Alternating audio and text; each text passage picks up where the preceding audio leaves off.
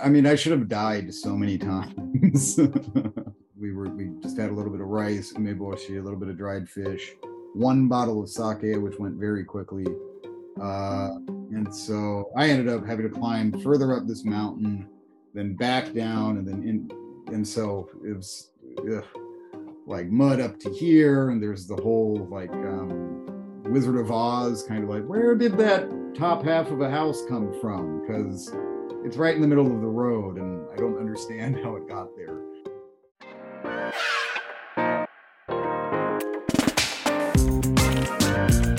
Welcome back to another episode of the Inside Japan podcast, which is sponsored by jobsinjapan.com, the best place on the internet to find your next job in Japan. I'm Charlie, and on this episode, I'm speaking with Matt. We'd intended to talk about how he came to Japan for the underground music scene as an English teacher, but ended up doing PR and his own consulting business. But his story of how he ended up surviving the 3/11 earthquake up in Iwate was fascinating, and so we ended up speaking mostly about that. I hope you find this story as humbling as I did. Matt, thank you so much for coming on the podcast. Sure, glad to be here. Thanks for having me. So you talked a little bit about with me before we started this podcast about how you came to Japan, your interest in the underground extreme music scene. Tell me a little bit more about how you got into that and what sort of helped you to get to Japan so you could be part of that scene. That's a funny story, actually. So I grew up in Pittsburgh, Pennsylvania, in the U.S. So Pittsburgh is a very punk city. It wasn't particularly metal, and as far as I know, it isn't very metal now either. But punk, is pretty good. There were a number of bands, Rotten, Don Caballero, and a few others that came out of there. Anyway, punk scene was pretty good. And one of the, if not the, kind of the underground headquarters, as it were, of the Pittsburgh punk scene was a place called the Mr. Roboto Project. I don't know why they named it that, but I don't think it had anything to do with the band. Hole in the wall in kind of the not business district, let's call it, of Pittsburgh. No stage, max could probably, I mean, if you really crammed people in there, you could probably get 50. Wow. So just filthy punk rock, right? And that was a great spot. I kind of grew up, cut my teeth there. I've got a lot of respect for that place and, kind of the punk scene in Pittsburgh in general. But anyway, after a number of years, I think, well, probably like a year or two, because I was 14 when this happened. I mean, I had no interest in anime or robots or, kind of the typical things that often attract some people to Japan. That just really wasn't my thing. And I can't even remember the show, who was opening. Somebody was opening, a local band that I liked was opening, and I had not heard of whichever band. Well, I'll get to whichever band. Anyway, I went to a show totally unaware that there was a Japanese band playing. That band's name was Quill, Quill, and they play a particular version of hardcore punk known as power violence. It's similar to grindcore, but that's a longer discussion on the differences between genres. Anyway, it was a really good show. And there's a lot to talk about that I won't get into, but it was a lot of fun, very impressive, really powerful performance. And I had no idea. I could say like thank you, but they made an impression on me basically, and I didn't know how to talk to them, which kind of bugged me. And so for some reason that band, that was probably like the summer of 2001, maybe. Between then and it was every summer vacation, right? The Japanese bands, punk and metal and noise, kept coming through Pittsburgh for some reason to the Mr. Roboto Project, nowhere else. And to this day, I still don't know why, because Pittsburgh's not, I mean, it's not a nowhere city, but it's not on like the major circuit for international touring bands, regardless of kind of fame. So I got lucky, basically. But that's how I decided to start studying Japanese, because I wanted to talk to hardcore punk bands. And yeah, So that's my interest and the easiest way. Yeah, so I had a double major in history and philosophy, and I studied Japanese because I like hardcore punk. So it's not like graduating college, my resume was like, oh, here's somebody that you should hire. Uh, you know what I mean? And so in order to get over to Japan, as many people have done before me and since, I took a job with the English teaching organization, and ended up over here, and specifically in a place called Miyako, in Iwate Prefecture. That was in 2000. I think I got there. When was it? I think it was November 14th, 2009, that I arrived there. Um, Fishing town. I think it was a town of about 50,000 or so. Very blue collar. If you know where Iwate is, it's way up north, right below Aomori, right on the coast. And I was there until April 16th, I think, 2011, which should ring some bells if you're familiar with the 311 tsunami that happened. Right. Yeah, that major, the movie that everybody knows of the wave, that was my neighborhood. Actually, you Oh, can see, wow. yeah, you can see the in the distance on the far left. You can't really make out what it is, but there's like a little red sign kind of thing. That's an Enios gas station, and I lived right past that. So yeah, that happened, and then after about a month of, I can't say that I was a first line responder because that has like an official sounding official sound to it, but basically being homeless and shoveling mud for about a month. My company at the time discovered that I was still alive and demanded that I move out of a disaster zone and down to Tokyo, which I did. So Wow, that must have been really scary. Like I came to Japan a year after the earthquake, and even then, the discussions about it, there were, I think I was living in Fukuoka, and there were some, okay. refugees at some of the schools that I was teaching at, and I can only imagine what it was like actually being there and like you said, shoveling mud for a month or something after the earthquake. What happened? What happened on the day for you? Actually, so I mean, I should have died so many times. Oh my gosh. uh, it was a Friday, like 3/11, the day of the tsunami through March 11th was a Friday. And in Miyako, I worked in two schools actually. I worked at Miyako High School and Miyako Kita High School. I worked at Miyako High School Monday through Thursday, and then at Kita on Fridays. Miyako was pretty centrally located. I lived a little bit on the outskirts, but not really. Anyway, it was like biking distance, whereas Kita was like a 25-ish minute bus ride to the north to a village that had become part of Miyako City called Taro. And so I taught there every Friday. And so Thursday night, I think it was around like 8 p.m. or so, I got a call from my associate at Miyako Kita saying like, hey dude, we just finished testing and stuff, so like, I don't really got anything for you. Just like, take tomorrow off. It's fine.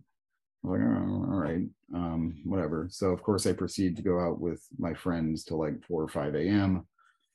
to the local bars and everything. And so we do that. We specifically went to a place called Daichan, which a friend ran.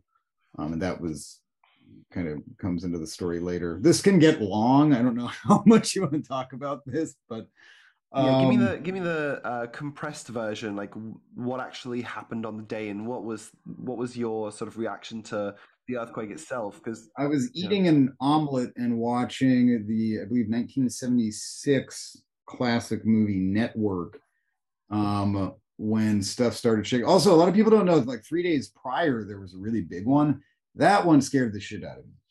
That one is when I ran downstairs and was like knocking because I lived above my landlord, who I was friends with, and was like, I remember the day 3 days before. It was like maybe it was a weekend. Anyway, for whatever reason, I was at my apartment knocking on the door, and my landlord just coming to being like, what do you want? I'm like, Yeah. dude, this is a huge space. He's like, yeah, it's nothing. You'll know when you're supposed to run, is what he said. So I'm eating the omelet, watching the movie, stuff starts shaking. I waited at least a minute. It just kept getting worse and worse and worse and worse. Until finally I was like, okay, I guess this is what he meant. So Yeah. I run out.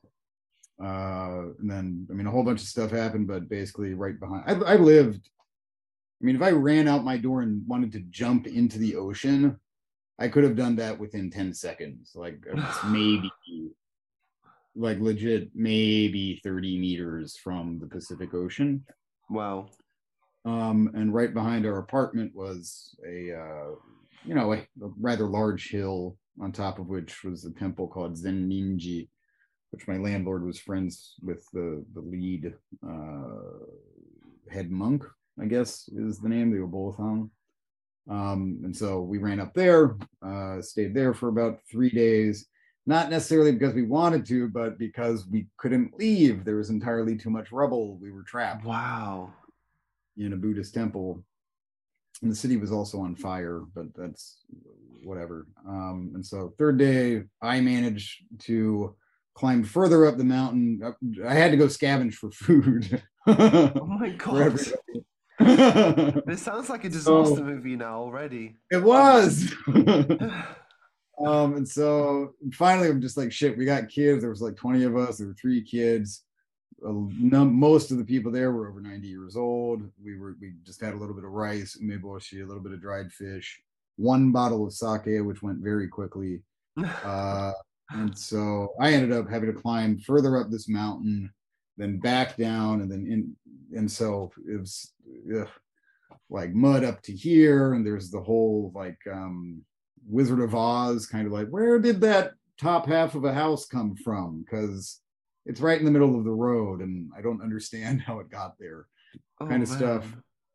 man. I get to the city center just outside of the disaster. Well, I mean, it's still the disaster area, but like, I mean, no kidding, like muck up to here that you're just wading through. And I get there, I go to the first Lawson, it was thinking like, oh boy, convenience store food. That's where, sure, of course, they'll have the disaster. So, they've already been not stripped, but, people are waiting in line and whatnot. And I remember actually at the back of the line were 2 of my students from the school that I was supposed to be at on that day. And I was or on 311, and I remember being like, yo, dudes, like, okay, good, you're here, that's a positive. Like, what happened to Taro? Like, what's the word? And I remember them just saying mole night. I think 2 weeks later or so, the first news crew that came managed to get to Miyako was an Irish news crew, what, RTS, something like that. And we went to Taro, and I distinctly remember there was a Lawson sign still standing. That's it. Everything else was leveled. It looked like it was bombed. My God. So and so anyway, Lawson didn't have any food. So I'm like, and it's like sunset, and I'm like, oh shit, I gotta go back through the muck to my temple on the hill somehow with no food and whatnot. But then another earthquake happens, and there's another tsunami warning. And right then, my best friend Seiji Shimoyama, I can hear him from the distance, being like, "Matt, you're alive! Like, get over here!" And so then he's like, "All right, you're," basically forces me to stay at his place, which is nearby. They have stockpiles of food and stuff, and so from there, we and there were 7 or so other people or other friends in addition to myself that they were putting up who were also either homeless or somehow displaced. And from there, for about a month, we every morning would put on the typical Japanese like workman suit. We had shovels, we had pickaxes, we had all that stuff. We'd run. I ran food to the temple. Somehow I got a really big box of sanma, like sanma the fish, like they're like Oh right. large. I don't even know where it came from, but one day I just ended up with this big box of really fresh samba. I'm like, all right, I'm gonna give it to the temple guys because they deserve it.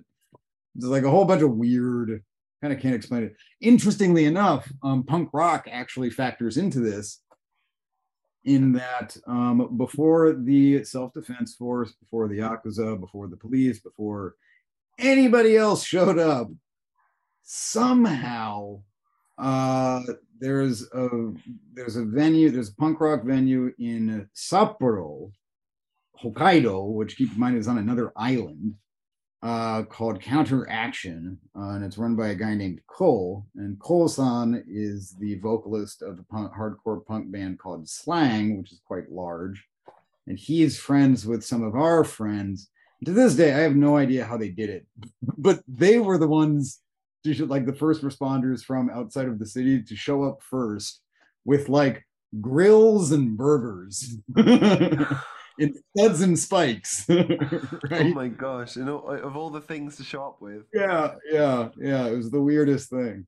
Um, but It's yeah, so that crazy how happened. quickly your life can change from, I'm teaching at a school tomorrow and oh, you got a day off to, scavenging for food and having towns leveled in front of you. I mean, that must have been crazy. What did you think was going to happen at that time? Like, were you thinking, I don't know, like, how do I get out of here? Or where am I supposed to go? Should I go back to my home country? Or what were you thinking?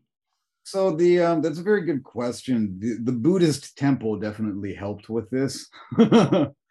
All throughout it, every morning, the first 3 days anyway that I was there, they conducted their rituals every morning, right, at 7 a.m., which involved like a gong, right? And they invited me to sit in on it too. And so there I am, like a homeless. And of course, we're listening to this crank radio in the dark by candlelight, drinking our only bottle of sake. That's how we found out about Fukushima, right? And so it's like, whoa, wait a minute. Like, what? We thought the world already ended. It's worse elsewhere. Um, where was I going with this? Oh, the Buddhist. Yeah, right. So first day, like 311. Shock. Basically, you're kind of not thinking. There's just like nothing is in your head. Hmm. Uh, yeah. And so, like, I remember the night sky being extremely beautiful and clear that night, despite the fact that across the bay, that was the industrial area and all of the gas lines had burst. And so it was on fire. Wow. So there's that on day one. So day one is nothing, right? At the Buddhist temple. Day two is that's panic. That's, oh my God, my computer, my guitars, my amps, my suits, my refrigerator, my like how much does all of that even cost? Like, Right. and then you think, oh, wait a minute. They said like the roads are totally dead and the trains are down and like we have no internet connection and the cell towers are busted. We can't commute. Like, oh, can I even get out of here? Is that even Yeah. possible? And so that was like a super low point, day two. And then day three, it was when Buddhism kind of kicked in. And kind of coming to a realization of like, you know what, like guitars, computers, suits, like, I mean, it'd be nice if I didn't have to rebuy them, but the fact of the matter is, none of that was really particularly sentimental. Like in the scheme of things, it sort of doesn't matter. And I've got my people with me. We've got some Mm. fire. I've got a coat, got a roof. Like things are pretty good compared to what it could be. Right. So that sticks with me today. I mean, that I applied that to even to kind of how I conduct business as well, which is to say like lean, agile. All of these things very much come from my experience with dealing with a. I mean, legit, like the place that I was supposed to be on Friday. Look it up on Wikipedia. If I remember correctly, the wave there, Taro Miyako Iwate, was 39.3 meters tall.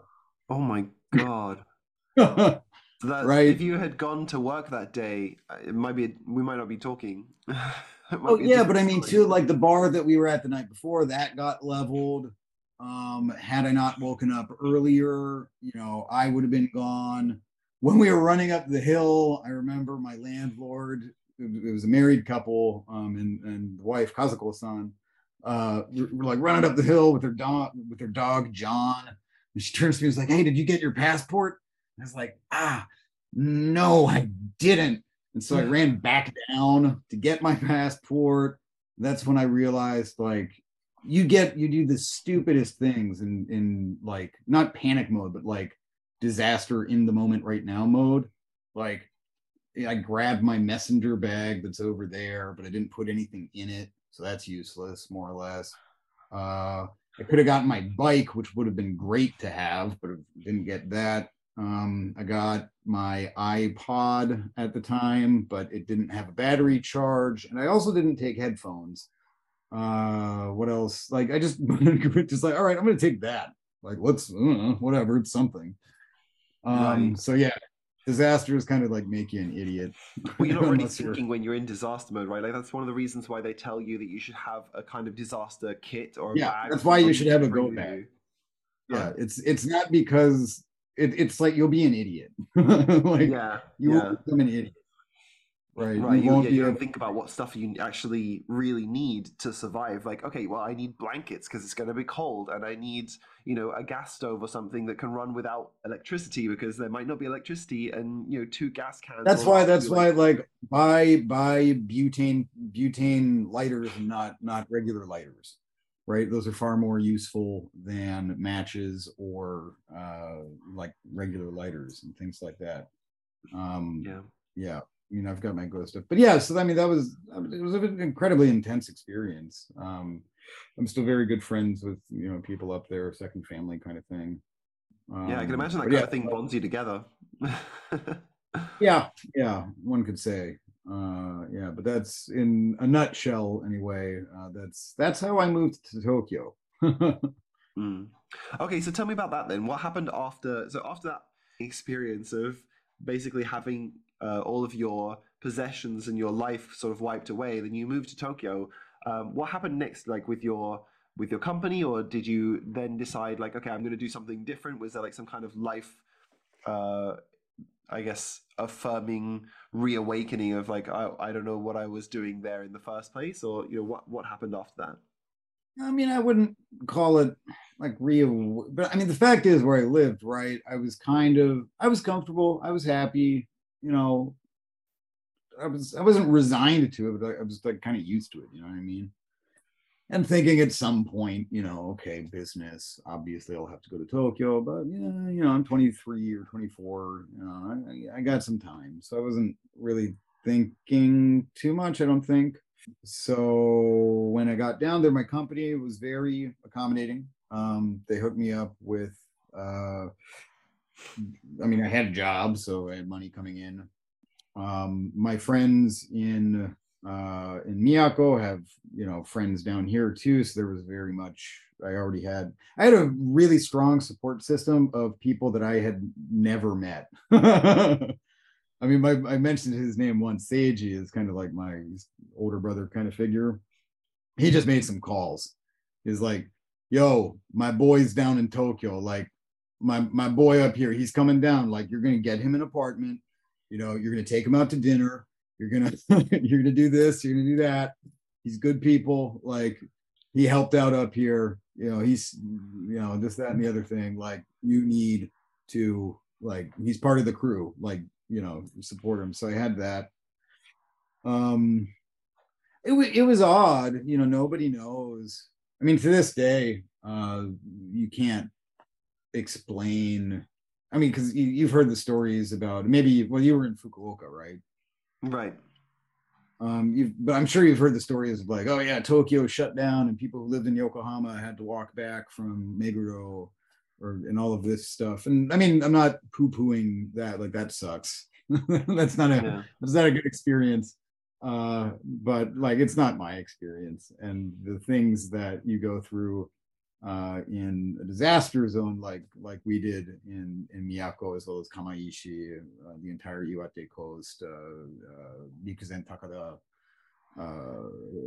all of these places. Like, no matter what you tell people, it's just they can't yet. It's not their fault, they're not like bad for not being able to kind of fathom what it is you're getting at, but like it's a different level kind of thing. So that was a little bit alien, I'll be honest. But one thing, and this goes back to the punk rock stuff, I'm people don't think that I'm particularly shy but I'm an introvert for sure. And one reason that I'm really passionate about music in general, but especially heavy metal, the louder, faster, more extreme stuff, is from a young age that helped me get out of my shell. As weird as it may sound, like I've learned a lot about etiquette in mosh pits. and and nonverbal communication in mosh pits. I mean, a lot of it is, right. Like that's the same thing with everything. There's a ton of stuff that you can learn that's all contextual from whatever experiences you have, and especially if you're learning Japanese and like coming to Japan, it's like then you have to relearn a lot of that sort of like etiquette Right. and body language and everything. And I'm sure it must have been reassuring to have kind of like a similar way of being with the kind of people that you connect with in America, Right. also in Japan. Yeah, and I mean, I had a band in Miyako. Our name was Kraken Strike, like the Kraken from the deep, right? Yeah. We were we had fun, but I mean, there was no real scene in most of you. Like in Morioka, there's a few clubs that I went to every once in a while, but like there's not that much of a scene. Whereas Tokyo, like, and very long story, but Tokyo is the metal capital of Japan. Japan's a very punk country. Yeah. But Tokyo has like a lot of the metal is in Tokyo. So I was able to start going to shows again. And I mean, that's cathartic. That's, not to get serious about it, but there's a lot of psychological, I mean, that's trauma that we're basically talking about. Right. Right. Being able to connect with people, also, kind of chaotic energy, at concerts, just the feel of the bass and the performance, and kind of being able to lose yourself in all of that was I'm very happy that I had that, and that's kind of how I started meeting people again. So I started bands here. That's not how I started my first job outside of teaching English. I think that was Craigslist, actually. Wow.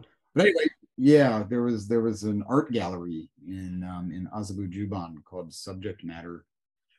That was they had a like a fundraising campaign for Tohoku for the disaster.